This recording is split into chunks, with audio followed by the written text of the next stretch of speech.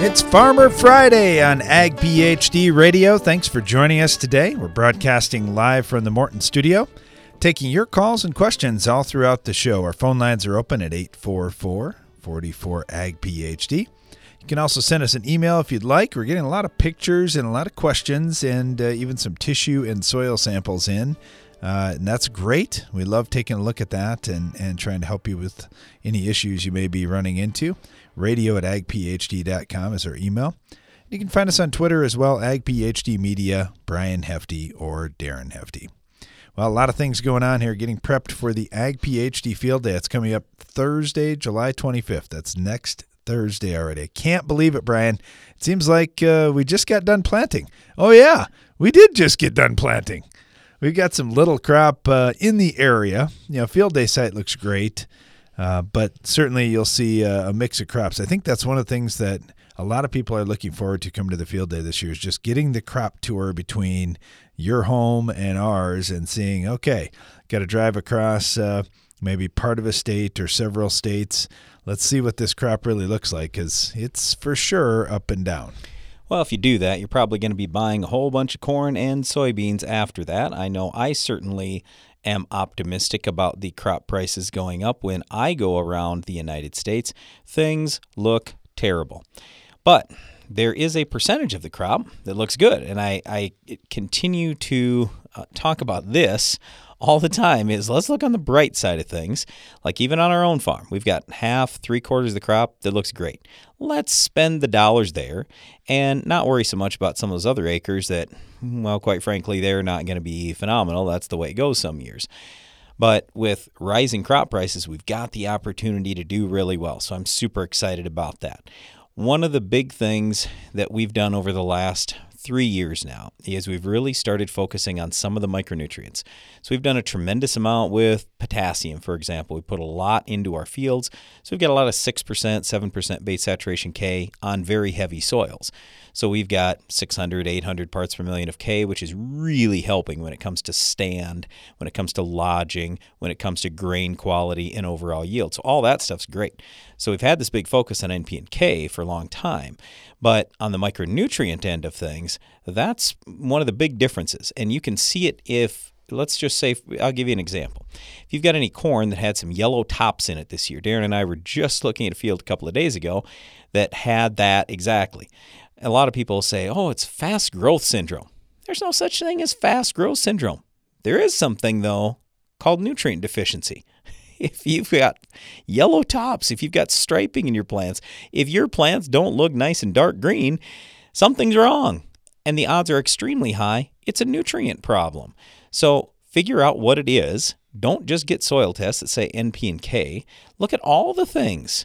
So we've spent a lot of dollars on boron. We've spent a lot of dollars on zinc. We've spent some dollars on manganese, some on copper, and it's making a big difference. We've got some fields that look phenomenal now, and we're not having well, I shouldn't say any. We're not having nearly as much of that yellow tops, the striping, all these issues that we used to see.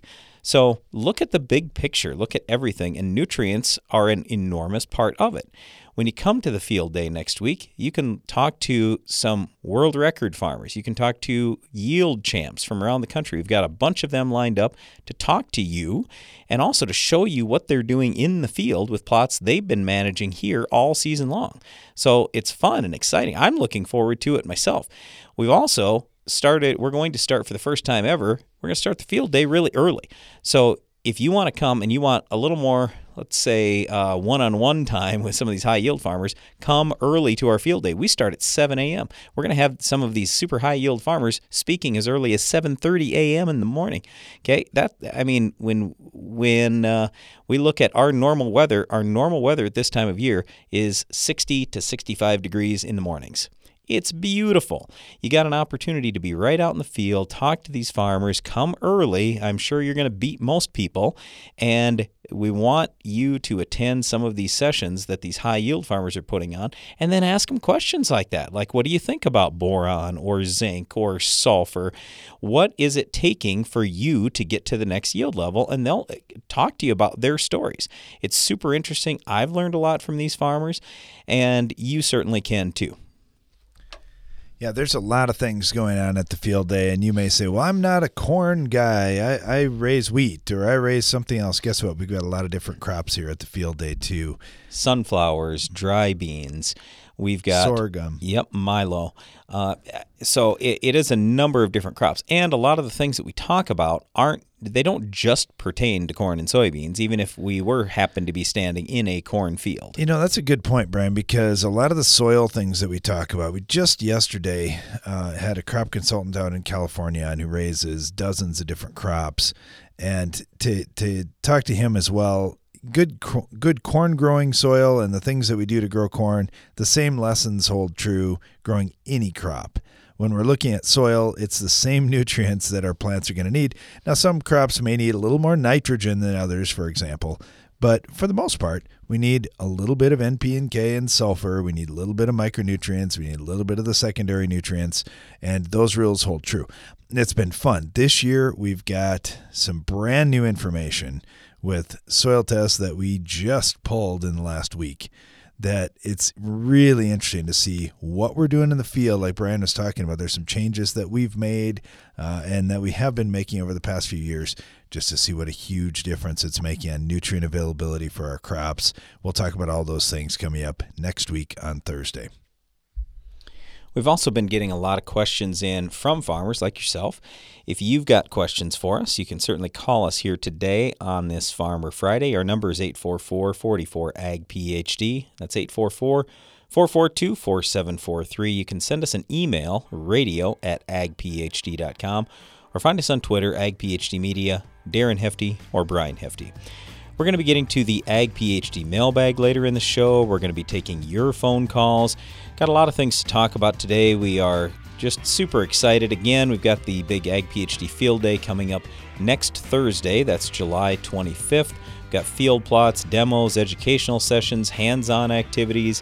Got a lot of different crops, a lot of things that you will enjoy. And we have entertainment as well for the entire family. Free meals throughout the day. Just go to agphd.com to learn more. Stay tuned.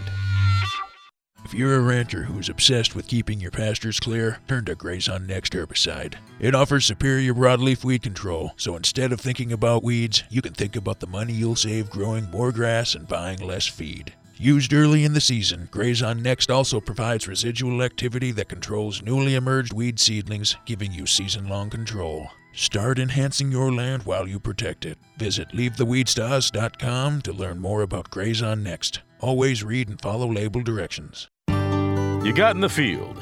Well done. That wasn't an easy task this year. Now give your corn everything it needs to get the job done this season. At Side Dress, adding Agro Liquid nutrients to your nitrogen can economically and efficiently boost potential. It's not too late to supply the nitrogen, potassium, sulfur, and boron your corn needs to reach top yields. We can help you develop a successful nutrition program for your corn. To learn more, visit agroliquid.com. No one has to explain stress to a farmer. That's like explaining a missed forecast to a weatherman. Now, Mother Nature stresses soybeans the way markets, bankers, and politics can stress you. But there's a proven way to reduce stress. With Preaxor fungicide, you'll see the difference. It decreases stress from disease, drought, hail, and heat, so your beans can focus on what matters most: better yields. Talk to your local rep about Preaxor fungicide and BASF plant health. Always read and follow label directions.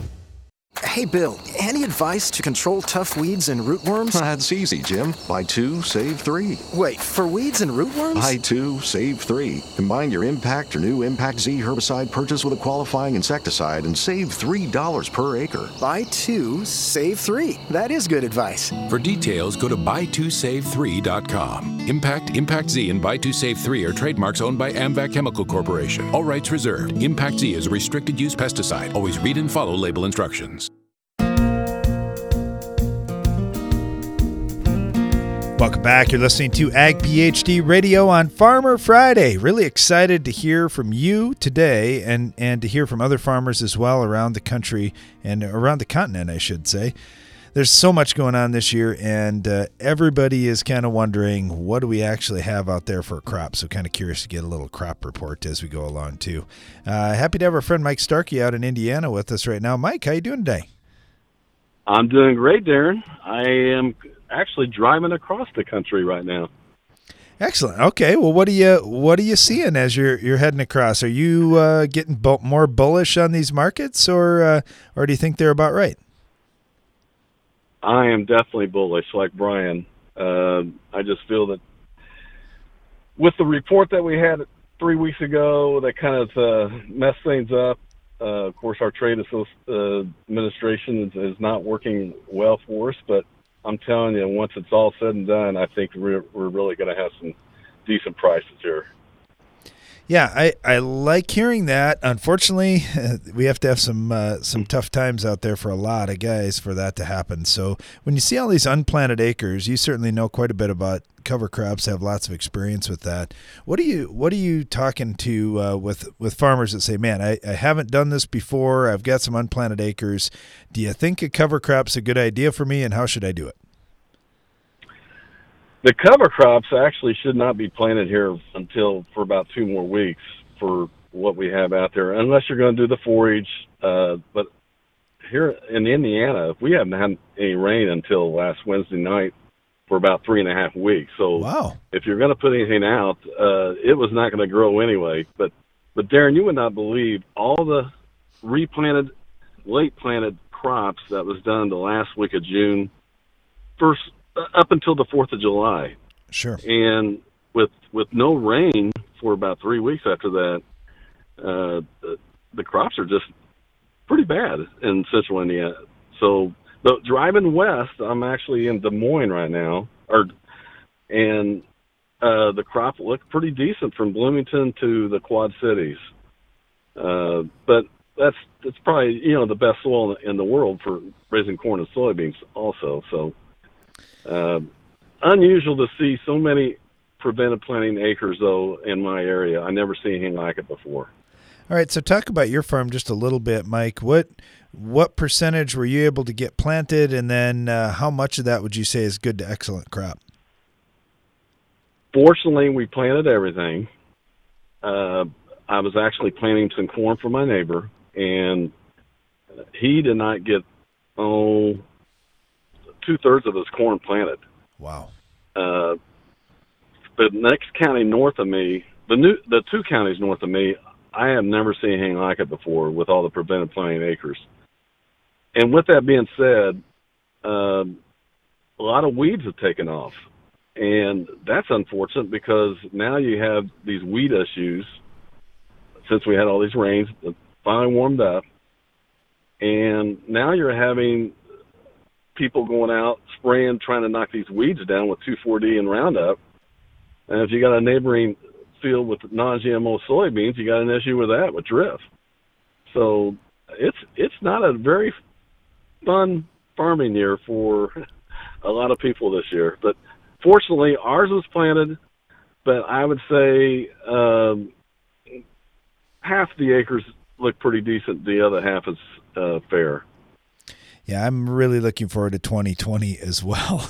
We were just looking at some film footage, just looking at an Ag PhD TV show that we're putting together, and one of the producers is like, "That's your field, isn't it, Darren?" I'm like, "Oh," I just put my hand over my eyes. Like, yeah, it doesn't look so good with the drone when you can see all the little spots out there, and that's the tough thing, as you head down the road. Yeah, you see up by the road, stuff looks okay, and now that corn's getting taller, it kind of hides some of those spots out in fields. But man, there's a lot of spots out in a lot of these fields too that aren't gonna be great. Okay, so for next year, then, if you got everything in, you're probably gonna stay on your normal rotation then. Oh yeah, absolutely. But I really feel there's going to be a lot of corn planted next year. I mean, if we do have these prices that should increase for corn, there's going to be a lot of corn planted. So I think we should start considering pricing some 2020 corn when this market does go up in a hurry. because there's going to be that 92 million acres will actually be the 92 million acres next year. Yeah. So I just feel that maybe we might, and I had a lot of wheat acres this year, fortunately, and those will definitely be going to corn next year. Yep, I agree with you. I think there's going to be a lot of corn in 2020. Hey, Mike, thank you so much. Really appreciate having you call in, and also good luck to you on all your travels. Hopefully whatever you're up to, everything goes well for you. Going to Yellowstone. There you go. Family trip. Oh boy, you're getting the big tour of the country then. That's exactly right. So, well, stay cool, Darren. You bet. You as well. I've got Bubba down in Mississippi, and stay cool is probably good advice for you too, Bubba. That's a little easier said than done, though. That's exactly right. It's a little north of 95, I think, today, right now. It's a hot one, and listening to your last caller, unfortunately, I've got the same broken record scenario going on down here, and I just returned yesterday from Fargo, North Dakota, for a meeting of the United Soybean Board, and saw a similar situation up there as well. Yeah, I was just up in Fargo a couple days this week too. Very little crop, what I would call good to excellent. Don't know that I saw any good to excellent soybeans. You know, when you think about it, we still got a little bit of time on these beans, and if things can turn around just a little bit, if we got a stand out there, we could still be okay. But you're right, we've sure suffered from a lot of excess moisture, especially like you say up in the north.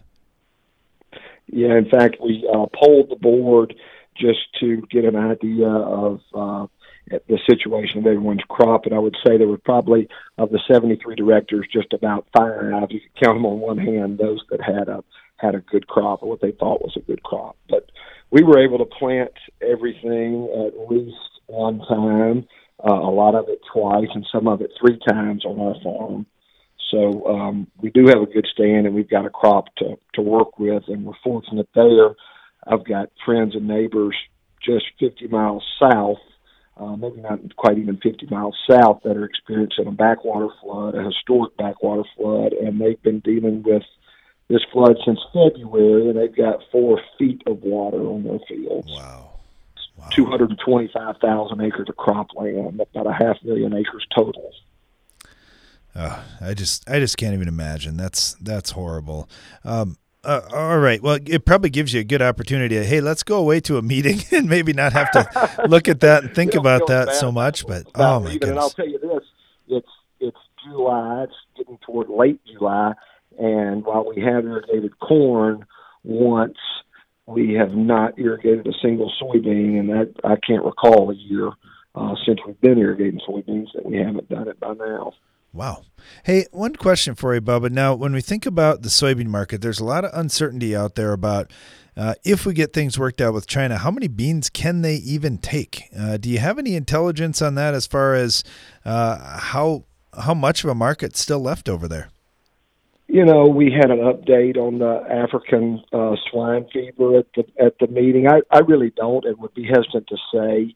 I still know that China is a very important market for us, and we want to do everything we can to get that back and improve those relations. Yeah, I agree. I think you get a second on that one from every farmer out there. We're really excited to kind of get back to a little more predictability here. A lot here. of time and a lot of checkoff dollars and a lot of effort in developing that market over the last 30 years, and it's important to us, and you can't recreate it. Nope. That's not to say that we're not working hard on other markets and expanding where we can, though. Yeah, that has been kind of nice to see some of these other markets come in line, and it certainly gives us some hope. Well, Bubba, we really appreciate all the work that you're doing with the USB, and good luck to you down on your farm as well. Sure, thank you. It is Farmer Friday on our show today. Our phone lines will be open throughout the show to take your calls and agronomic questions. If you want to talk about how things are going on your farm or in your area, or just kind of give us an update about what you're seeing as you travel in the country, we'd love to hear from you. Phone lines are 844-44-AG-PHD, or you can email us radio@agphd.com. We'll be right back after this.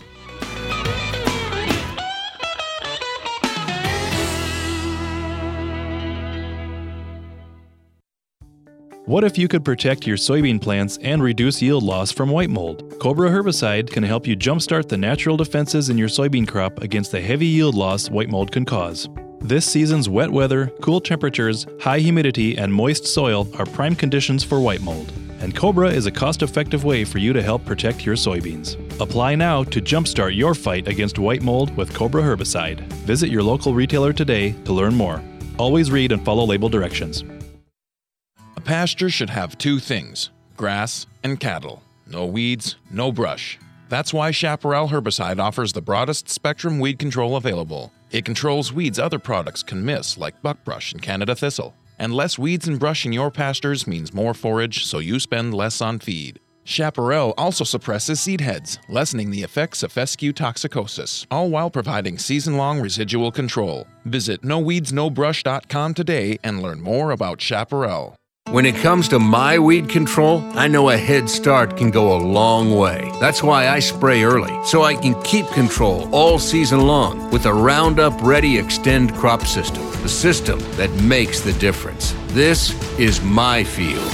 Choose the Roundup Ready Extend crop system for control of more weeds than any other soybean system. Featuring XtendiMax herbicide with Vapor Grip technology to manage tough-to-control weeds, including up to 14 days of soil activity, along with the field-proven performance of Roundup Ready to Extend soybeans. Now you have the right tools to extend your weed control and extend your yield with the system that makes the difference. Learn how you can put the system to work in your field when you visit RoundupReadyExtend.com. XtendiMax is a restricted-use pesticide. Performance may vary. Always read and follow grain marketing and all other stewardship practices and pesticide label directions. Check local regulations for specific requirements in your state. Find your full potential and increase your bottom line with branded generic pesticides from Atticus LLC. Atticus offers a vast portfolio of branded generic fungicides, herbicides, and insecticides for row crops. Atticus puts grassroots experience and common sense logic to work to make product selection easier and on your terms. Growers across the region count on Atticus for relevant and reliable products that deliver results every time. Ask your local retailer about Atticus products and visit atticusllc.com to learn more. For value-based solutions you can trust, turn to Atticus. Always read and follow label instructions. Your grain bin fans can cost you a lot. High electric bills from running when conditions are not ideal, shrinkage from overdried grain, and spoiled grain all take money out of your pocket. With the Steps GMS app temperature humidity switch, get your bin fans to start making you money. Only run fans when the conditions are right. Eliminate shrink and spoilage in your bins. Deliver grain in top condition at market moisture. When every dollar counts, you need Steps GMS. Contact us today at stepsgms.com.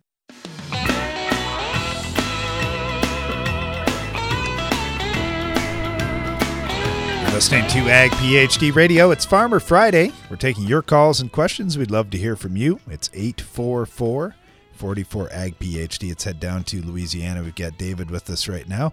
David, how's it going for you? We're doing pretty good down in Louisiana. We stomached our little hurricane. We're on the west side of the state, and we did not get much rain out of it, and it was actually a perfect rain for us. Wow. That's really good news. Yes, sir. Okay, so you got a timely rain for your crop. What stage of growth are you in with your crops? Well, the corn, we'll probably start harvesting corn in about 2 weeks. It's pretty much done, the rain, but the soybeans, they're just now, the earlier varieties are starting at R3, and then we have some that's just starting to bloom, the later ones. Okay. And with plenty of moisture, the crops really, in our area, look good. Outstanding. You might get a year where you get a decent price and you also get a decent yield. That would be really fun to get both of those things. Okay, so corn harvest starting in just a couple of weeks. What do you shoot for moisture in your corn? And I know in different areas of the country this is different, so it's going to be interesting to hear what Louisiana's like. I know we do not like to start harvesting anything above 20% moisture. We will hold out as long as we can. When it hits 18, then that's when we go. Yeah, and it's neat when we're in the north and we don't get to harvest until October, so we're way behind you. So you get to do it when it's smoking hot out there, and for us, a lot of times it's already getting cold, and so we can handle stuff quite a bit wetter without the fear of spoilage right away. I can only imagine if you harvested 30% moisture corn, how fast that would go bad when it's 90 or 100 degrees. Correct. And when the humidity is almost 90. So. Yeah, it's just neat. I love this, how we get to talk to farmers all over and just compare notes. And sometimes it's easy to say, well, we do it this way. And, well, it doesn't always work everywhere with different conditions like that. When you look at your corn, if you're going for 18%, what do you have for issues at harvest? Do you have standability issues? Do you ever see ear drop? Is shatter at the head a big concern for you? Not at all. Standability is good. The ear drop is okay. You don't really see a whole lot of that. You might get a little bit of shattering, and that's just control your head speed and do the best you can to avoid that. But when you cut above 20, you just spend a lot of time and money drying it down, to below 15. Yeah, it's different when we've got some really cool nights to help us if we use dryers and heat things up and try and get that moisture out. And we've got a nice cool night to run some air through the bins, cool everything down. Yeah, just a whole different world. Tell me about your soybeans just a little bit. What maturity group are the beans that you plant? We are at the earliest ones that are 4.5 the variety, and the latest ones we have are 5.5. Okay. And they were all planted within a week to 10 days of each other. And of course, we started with the 4.5s first and went till we were done with the 5.5s. Okay, so some of those 5.5s, are they determinants then? Yes, that's correct. That is absolutely correct. Now, it goes a long way from what we used to do. I mean, when I was younger and my dad was farming, we were planting Group 8s. Yeah. And that is unheard of. Even 6s are unheard of around here. And 6s are, And why is that? Is there just no point in it? You don't get as much yield, or why would you make the switch? You string out your growing season so much longer on those later varieties that down here with the insects and diseases can just really wreak havoc, and you can spend too much money on trying to keep them out and spray, whereas you can get your crop out in the field at a timely fashion.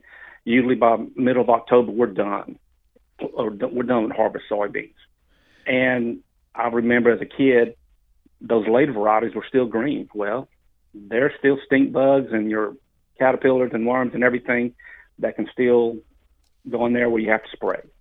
Yep. It's just get them out the field, and the yields are so much better now on those earlier varieties for us. Yeah, that is really cool. I know we see some of the varieties even that get planted up this way moving down, not quite as far as Louisiana, but certainly moving a couple of states further south than I ever thought they would be. And so we're seeing this kind of change really across the country with guys planting some different maturities. I know in the north we've backed off on corn maturity up here for different reasons, but we're still seeing good yields. So yeah, it's definitely going to change over time. Yes, there are farmers experiment with some Group 3s in the state here. I haven't yet, but a lot of those are sugar cane farmers. Okay. Where they need to get them out early. It's plant something or leave the ground fallow for them before they start planting cane, and that's why they plant those 3s. Very interesting. David, thank you so much. Really appreciate talking to you today, and good luck here with corn harvest coming up just real shortly here in the next couple of weeks. Well, thank you. You bet. Let's head up to Ontario, Canada. We got Philip with us right now. Philip, how's it going up there? Good. That was an incredibly interesting discussion with a Louisiana farmer. Yeah, a little different in Ontario, isn't it? It certainly is. We're a lot farther north. Yeah, it's kind of fun. I like just thinking through some of those things because oftentimes we can pick up a few pieces of information here and there that, oh, that's a trick that those guys have learned, and maybe that would work here or vice versa. Yeah, I thought it was interesting what he said about the length of the soybean season and how they've shortened it up a little bit. So, Yeah, it really makes a difference when you have lots of heat. You can do a number of things. It was kind of interesting. Darren and I were down in Brazil years ago, and we had this farmer. We were going to go see some dryland rice, and he was harvesting dryland rice. And we get out to his farm, and they had the combine stop. They had everything shut down. And we go, hey, what are you doing? And he goes, well, I didn't mind waiting a little bit. Every day is the same as the next. If I don't finish today, I'll finish tomorrow. I'll seed my next crop tomorrow. It doesn't really matter. I got all the time in the world. And we're like, man, somebody here would run you over before they stop the combine. I mean, we got to roll. So, Philip, tell us. Have different ways of doing things. Yep, that's for sure. Philip, tell us a little bit about what the crop looks like up in your area in Ontario. Well, basically, it's not good this year. We're similar to Ohio, and parts of Indiana, where they had an extremely difficult time getting crop in the ground, and there's lots of prevent planted acres in some of those states. I know we really don't know how much of it yet, but of course in Ontario we had very similar weather, and it was the most difficult spring of my career, to the extent where there was at one time I didn't know if I'd get my crop planted, like many of my colleagues in Indiana and Ohio. However, I got the last soybeans in on the 24th of June, and I'm in Canada here. I'm the same latitude in Detroit, so we're pushing the Canadian winter we're looking at, and Ontario extends from like Detroit in the west to Montreal in the east, so there's a lot of territory to cover, but it's been pretty tough here. It's the toughest of my career, and crops are at least a month late. So we were talking earlier, Darren was discussing, differences down in the southern United States. Well, one of the things that has happened for farmers this year is they're getting these prevent plant payments, insurance payments. That's in the United States. How does that work in Canada? If a farmer can't plant because it's too wet, is there insurance that could help him in terms of prevent plant? No, nothing like you have in the United States. And then, of course, you get the market facilitation payments too in the United States, which we don't get.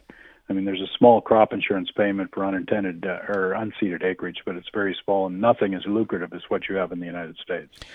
So we try to get the crop planted, but of course, with the Canadian winter coming on, even though I'm in the same latitude as Detroit, Michigan, we just don't have the same support. So it's totally different. So if you didn't get soybeans in, what did guys go to if it turned out to be in July before they could plant anything? Mm-hmm. Well, they didn't plant anything. For the first time in my career, there's land that's not planted here in Ontario. And the reason it wasn't planted simply because we couldn't get it in. And the crop insurance deadline was extended here to July 5th, and still at that date, people couldn't get crops in. So, like I say, it's the first time in my career I've ever seen this, and that's what happens. They just don't plant anything. Yeah, it's an unfortunate deal. Darren and I have talked a lot about 1993. We were both very young agronomists, very young, but when we were going into that spring, it just kept raining and raining and raining, and that was the first year for us where we literally in the United States here saw millions of acres unplanted. It's an unfortunate deal. Well, hey, Philip, thanks a lot for the time today. Really appreciate it. Hope to talk to you again soon. Stay tuned. You're listening to Ag PhD Radio here on a Farmer Friday. Build with the best. When you choose Morton Buildings for your next farm storage building, you'll experience the Morton advantage at every step, starting before the walls even go up. Since the value of our buildings is in its ability to protect what you have stored inside, we ensure that every component is researched and tested to withstand the elements in all weather conditions. And we back it up with the strongest warranty in the business. Looks better, built stronger, lasts longer. Learn more at mortonbuildings.com. As your corn crop grows and the ear begins to form, potassium is at a high demand, almost as high as nitrogen. The same is true for soybeans, with similar high demands of potassium during pod fill. Don't fall behind. Ensure your crop is getting its potassium with Catalyst. Catalyst by Actagro has been shown to be the best at entering the leaf when compared to other leading potassium products. Visit k-supercharged.com for more information. You got in the field. Well done. That wasn't an easy task this year. Now give your bean crop everything it needs to get the job done this season. Adding Agro Liquid fertilizer to post-emerge spraying passes provides your soybeans with the nutrients needed when the plant reaches the reproductive stage. Foliar feeding soybeans can provide the in-season edge you need to economically and efficiently boost yield potential. We can help you develop a successful nutrition program for your soybeans. To learn more, visit agroliquid.com. We started utilizing the Duo React system this year. You can adjust your speed and it automatically adjusts your sprayer tips. So you can slow down and you aren't building up huge droplets, or you can speed up and you're not throwing a mist that's drifting. Hypro, helping you spray better. Want to cut production costs without losing yield? The Soil Warrior can reduce trips across the field, optimize nutrient placement, and improve soil health. So you can lower production costs without losing yield. See what makes the Soil Warrior different and better at soilwarrior.com. Foliar sprays are only effective if you can get applied product into the plant. Nutex EDA is a micronutrient-based additive that delivers the foliar absorption boost you've been looking for. Nutex EDA supports rapid penetration and translocation of both nutrients and systemic crop protection within plants. Research trials have shown a 10 to 20% increase in nutrient absorption and higher tissue levels for a longer period, resulting in higher yields. Use Nutex EDA this season with all your foliar applications. Every farmer knows that in order to be profitable, you need to maximize the return on your crop input investments. Hi, I'm Scott Harms, an ag risk specialist with Grain PhD. Without an effective and flexible strategy, your grain marketing plan gets stuck in the mud. With Grain PhD, you get the clarity and guidance a solid marketing plan needs. Our free GrainBridge software simplifies your cost-profit analysis, and our risk specialists are here to help you develop your plan. Sign up today at grainphd.com. It's the mailbag, the mighty mailbag. Ask the questions with glee. It's the mailbag, the mighty mailbag with Brian and Darren Hefty. Welcome back. You're listening to Ag PhD Radio. It's Farmer Friday today. Our phone lines are open if you'd like to call in at 844-44-AG-PhD. We're going to dive into the mailbag here. We got a couple of questions. I got one from Greg. He said, I'm in western Michigan, and he said, you've helped me in the past with a small field, which is reclaimed pasture and woods that we planted grass into. I've been working on improving the soil, which was low in most categories for nutrients. The problem I'm having now is fungus. I believe it started showing up in about 20% of the area. I sent you some pictures here of some of the grass and what the fungus looks like. I see some little white speckles on the leaves and also some pretty big yellow and brown lesions on there too. He said we've been trying to avoid that by just watering in the morning only, but it's been so hot, so humid, and we've had excess rain. Clearly it's a big year for disease. So I'm curious, how can I treat this? And if you aren't a full-time farmer, where can you buy products to treat that? Okay, so first of all, before we ever talk about fungicide, we need to think about what are we doing for fertility, for drainage, everything else to make that grass as healthy as possible. So if you've got drainage right, you're not mowing it or grazing it too low, and you've got the right balance in terms of nutrients, soil pH, all those soil factors, well, then your crop, which in this case is grass, is going to be much more tolerant to diseases, to insects, to weeds, to everything. So that's the first step. Then when we talk about the question of, well, where can I get products if I wanted to spray something? You don't have to be a full-time farmer, but you may need a restricted use license or a private pesticide applicator's license. In some states, that's free. In other states, it's very low cost. So you could do that. You might have to take a quick class, for a few hours, take a short test, something like that to get approval.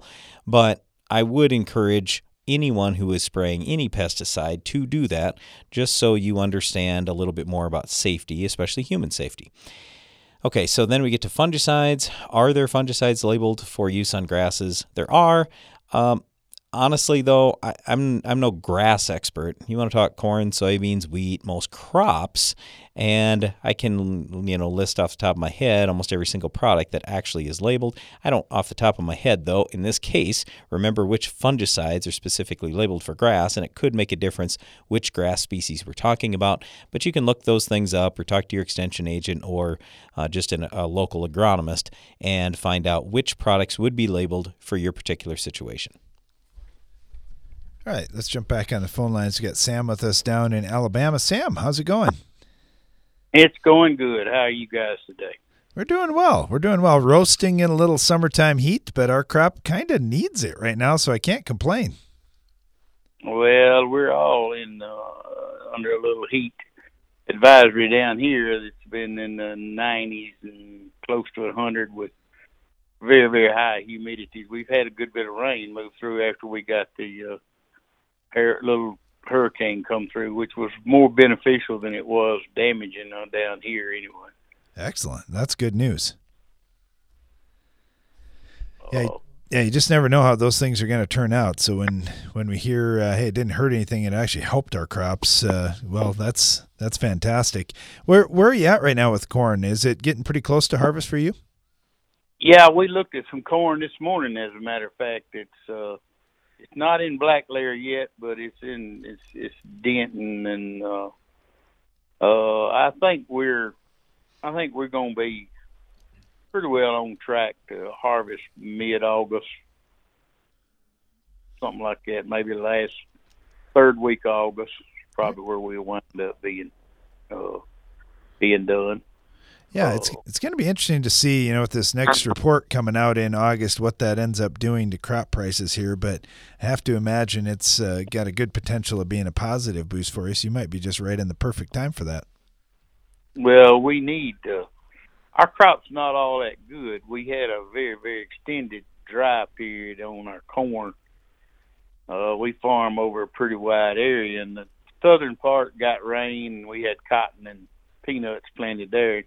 The northern part got rain in June, and we had cotton planted there. But in the middle where we farm, the middle counties had a pretty good area where most of our corn and double crop soybeans are at, and some cotton. But it seemed to affect the corn worse than any. It was in the whole month of June. Our whole corn year here is pretty much determined in June and early July. If we're wet and cool during that time period, we generally make a really good corn crop. And if we're hot and dry any of that stretch, we have a pretty hard time.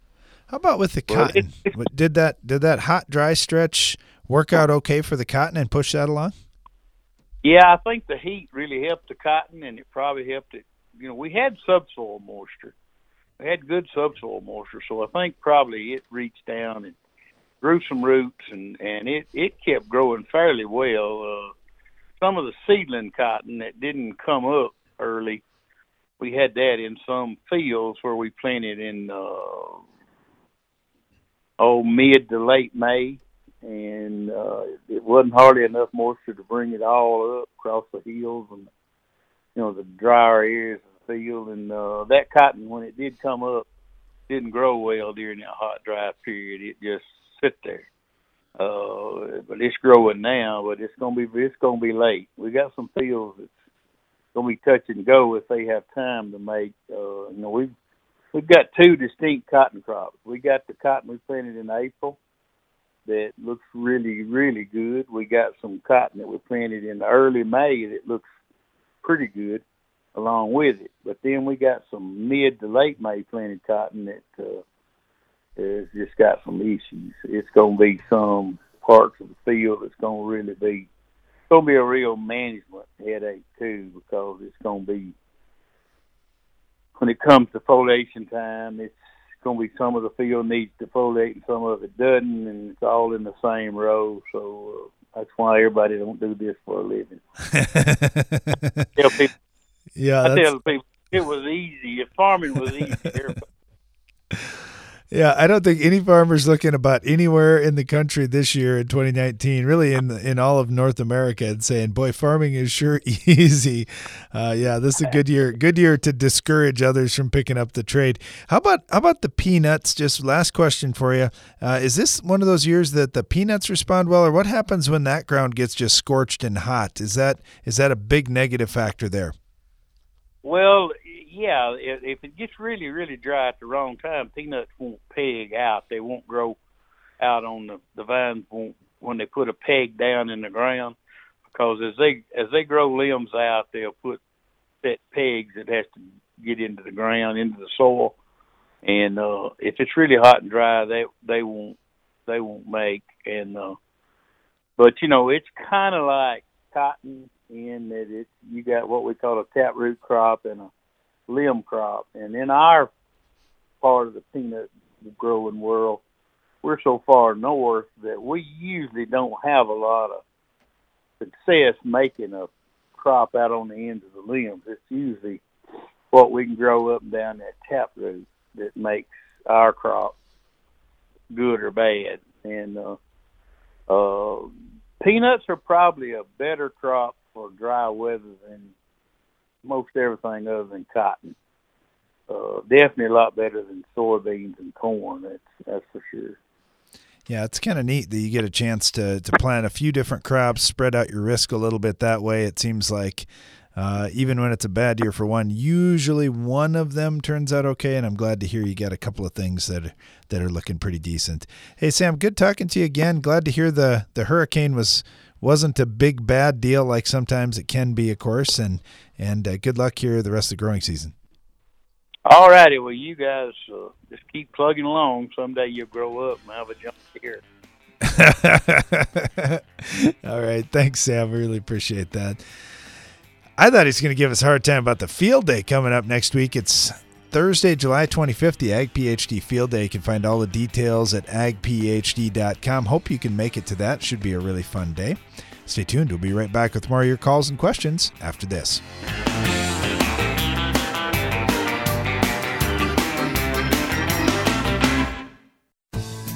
Your independent spirit is more rewarding than ever before. Unlike incentive programs that require growers to purchase a particular seed brand or to bundle certain products, the FMC Freedom Pass program rewards you for making the best choices for your fields. You decide what's best for your operation, from pre-plant to harvest. Your retailer and FMC take care of the rest. It's really that simple. The exclusive agronomic rewards, performance assurances, application innovations, and product financing of the FMC Freedom Pass program make it easier to protect your crops and cash flow. That's what we mean when we say we give you more freedom in the field. You'll experience more control and confidence, too. Generics and imitators can't promise that. Visit your authorized FMC retailer or FMCFreedomPass.com to calculate your potential financial incentive and learn more. Find your full potential and increase your bottom line with branded generic insecticides from Atticus LLC. Unwanted insects are a nuisance, but they're no match for Serpent from Atticus. Serpent delivers economical, fast-acting, broad-spectrum control to help your corn, soybeans, and wheat crops thrive. Growers across the region count on Atticus for relevant and reliable products that deliver results every time. Ask your local retailer about Atticus products and visit atticusllc.com to learn more. For value-based solutions you can trust, turn to Atticus. Always read and follow label instructions. What if you could protect your soybean plants and reduce yield loss from white mold? Cobra herbicide can help you jumpstart the natural defenses in your soybean crop against the heavy yield loss white mold can cause. This season's wet weather, cool temperatures, high humidity, and moist soil are prime conditions for white mold. And Cobra is a cost-effective way for you to help protect your soybeans. Apply now to jumpstart your fight against white mold with Cobra herbicide. Visit your local retailer today to learn more. Always read and follow label directions. Want to cut production costs without losing yield? Brian Ryberg from Buffalo Lake, Minnesota has done just that. Here's his story. We began using a Soil Warrior on our farm the fall of 2014. We've seen many benefits from better water infiltration, a lot less hours on equipment, fuel, been able to reduce our fertilizer side. So it's really simplified our operation. See what makes Soil Warrior different and better at soilwarrior.com. You need a powerful herbicide to fight the war on weeds. Bellum is Rotam North America's mesotrione herbicide, and it fights against the annual broadleaf weeds attacking your cornfields. Winning this battle means higher yields, lower cost to you, and maximized profitability. For long-lasting and residual weed control, check out Evinco, Vilify, and our newest mix, Rixa. For application, flexibility, and season-long control, that's Evinco, Vilify, and Rixa, powered by Bellum. For more information, visit bellumherbicide.com. That's BELLUM herbicide.com.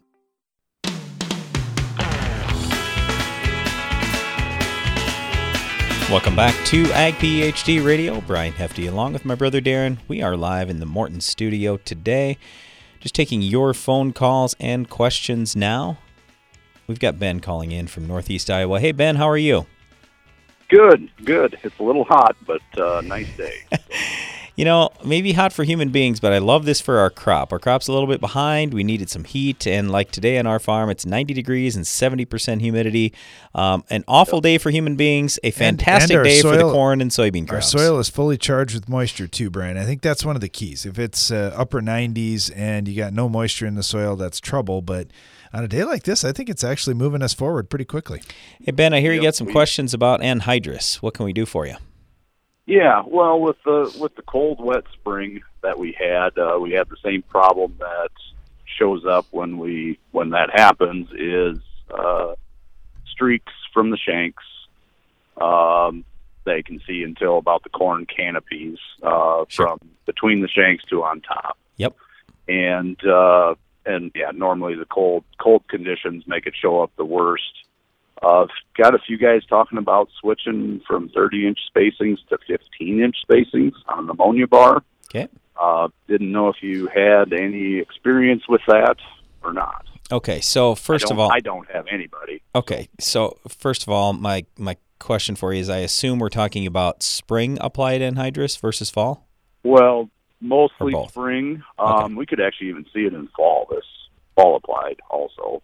But the majority of it would be spring. Yeah, one of our biggest concerns with anhydrous is always, is that ground going to seal? And kind of along with that, are we going to do any sidewall smearing? And, you know, with anhydrous, we always used to use a lot of anhydrous. Anymore, we haven't in the last 3 years, just because most everybody's kind of gotten out of it around us, and the anhydrous prices have gone way up, all because of the regulatory side. So anymore, we can do urea or we can do 28% as cheap or cheaper than anhydrous, so we've kind of gone that direction. But we've got a lot of experience with anhydrous. You know, we always had the best success, and kind of like you're talking about, when we could get it on when the ground was relatively dry. You got to have some moisture, but it's got to be relatively dry. Well, did we ever have a dry day last fall? Probably not. Did we have a dry day this spring? Probably not. So I'm with you. We saw more issues with it this year, and I don't really know how we get away from that. Even if you would have gone 15-inch, we still would have had some problems just because it was so wet. So that's my assumption in terms of, hey, would this fix the problem? I don't really think it would. Now, the nice thing is if you were to go to 15-inch, then you're going to spread out your nitrogen a little bit more. There's more chance that that plants are going to hit it, that you're going to get maybe a little bit, hopefully, faster uptake in the spring, because when the roots are small, you want them to get some nitrogen, but you also don't want to get them overloaded. So when you spread it out a little bit with the nitrogen, that's a lot of times a good thing. When we talk about some of the non-mobile nutrients like P and K, a lot of times we don't really want those as spread out. We want concentrated bands because we have a lot more tie-up issues with phosphorus, especially, and potassium just a little bit as well. So I wouldn't have any big issue if you want to go to 15-inch, but let's also keep in mind then you're pulling twice as many shanks now, so it's going to take a little more horsepower, and then there's going to be the desire, I'm going to assume, if you want to run fast, to go a little more shallow, and I don't really like that idea either. I want to keep my anhydrous down in the ground a little bit, so there are some trade-offs here. I don't know if 15-inch and going to that is going to do it for you, and you've spent more money, and you now need more horsepower. and there's going to be risk that you might be more shallow as opposed to deep. So I don't know. I mean, just as I think through it in my head, because we used to talk about this exact same thing, and what we always ended up doing is we started running at an angle, and I don't know. I don't know that there's any perfect way to put anhydrous on, other than I would just say you've got to try to find some period where you've got drier soil. And a lot of times for us, that was in the fall rather than in the spring. In fact, on our farm, we just said, look, if we don't get it done in the fall, we go to plan B. We do not do anhydrous in the spring because we had some of the same issues that you're talking about. Yep. But no experience with narrow. Nope, we never did 15-inch because I kind of talked through some of the things that we discussed at the time, and we're like, no, I just don't think that it's going to be worth the extra expense. We wanted to get our anhydrous down in the ground a little bit to make sure that we had it covered, make sure that we had it sealed, make sure that we were a little safer for human beings and everything. And I wanted to go wider and deeper, which meant I really didn't want 15-inch. I wanted 30. Sure. Yep. Well, it's all the reasons why we haven't done it yet either. Yep. You know, it's just it's going to be expensive for sure. Yep. So no, right. I still come back to, and this is something we do talk a lot about at our winter meetings, for example, just, how you're going to apply fertilizer. And we are just not big believers in putting anhydrous out in the spring. And I realize in some areas there's been a lot of that done, but where we farm in the country, I mean, you're not too much different than us latitude-wise. It's just cold a really long time. And by the time it actually gets warm enough to dry that soil out, well, I think I'm going to guess for you, and definitely for me, I want to be planting. In fact, a lot of times we just said by the time it's actually fit for anhydrous, we should have been planting 1 to 2 weeks earlier than that. So it just doesn't work out very well. So that's why I just said, once we get past fall, didn't get anhydrous on, we just went right away to plan B. So we were ready to go with whatever we wanted, 28% or urea, depending on that year's price, and whichever one was cheaper, and we just went that way. Okay. All right. Well, great for your input. So. All right. Well, hey, thanks a lot for calling, Ben. Really appreciate it, and good luck to you the rest of this summer. All right. Thank you. You bet. Thank you. All right, Brian, got an email from Paul, and he's in Indiana. He said, hey, guys, love your show. Listen to you on XM. Can you tell me if it's safe to use permethrin on my sweet corn patch? I'm actually in Iowa. I've got about an acre of sweet corn. I'm wondering if I can use permethrin and what rate I should use. Yes. So whenever these questions come up, now what I always tell even like young agronomists and especially young farmers, if you have to look on the label, and we do want you to look on the label, you need to follow the label directions there. That's the law. But you always want to talk to an agronomist who's got experience and some know-how so you understand not just what the law is and what the label says, but understand what's the best thing for your crop and how really should you use this, or should you just avoid it entirely. So, for example, permethrin, I will tell you, yes, it's labeled on sweet corn. Yes, there is a 1-day pre-harvest interval is all. So you can spray it right up until the day before you're going to harvest. And the use rate is going to be 4 to 8 ounces.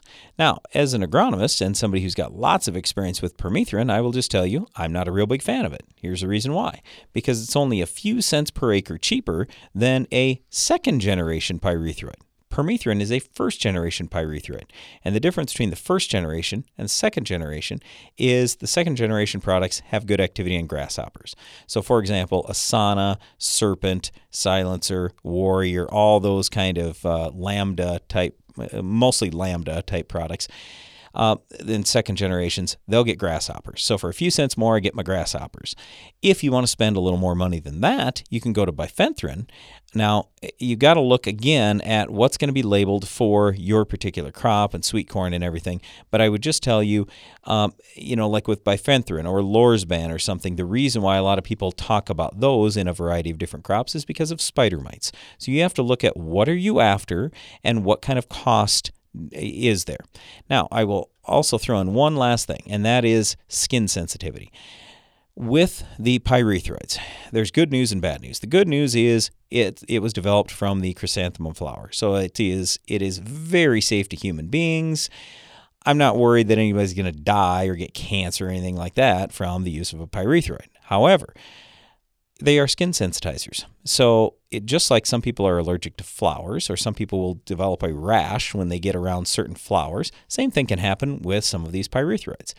So with permethrin, for example, there are some people that are very sensitive to that, and then some of the other ones, and some may even be encapsulated, they're not sensitive to that one.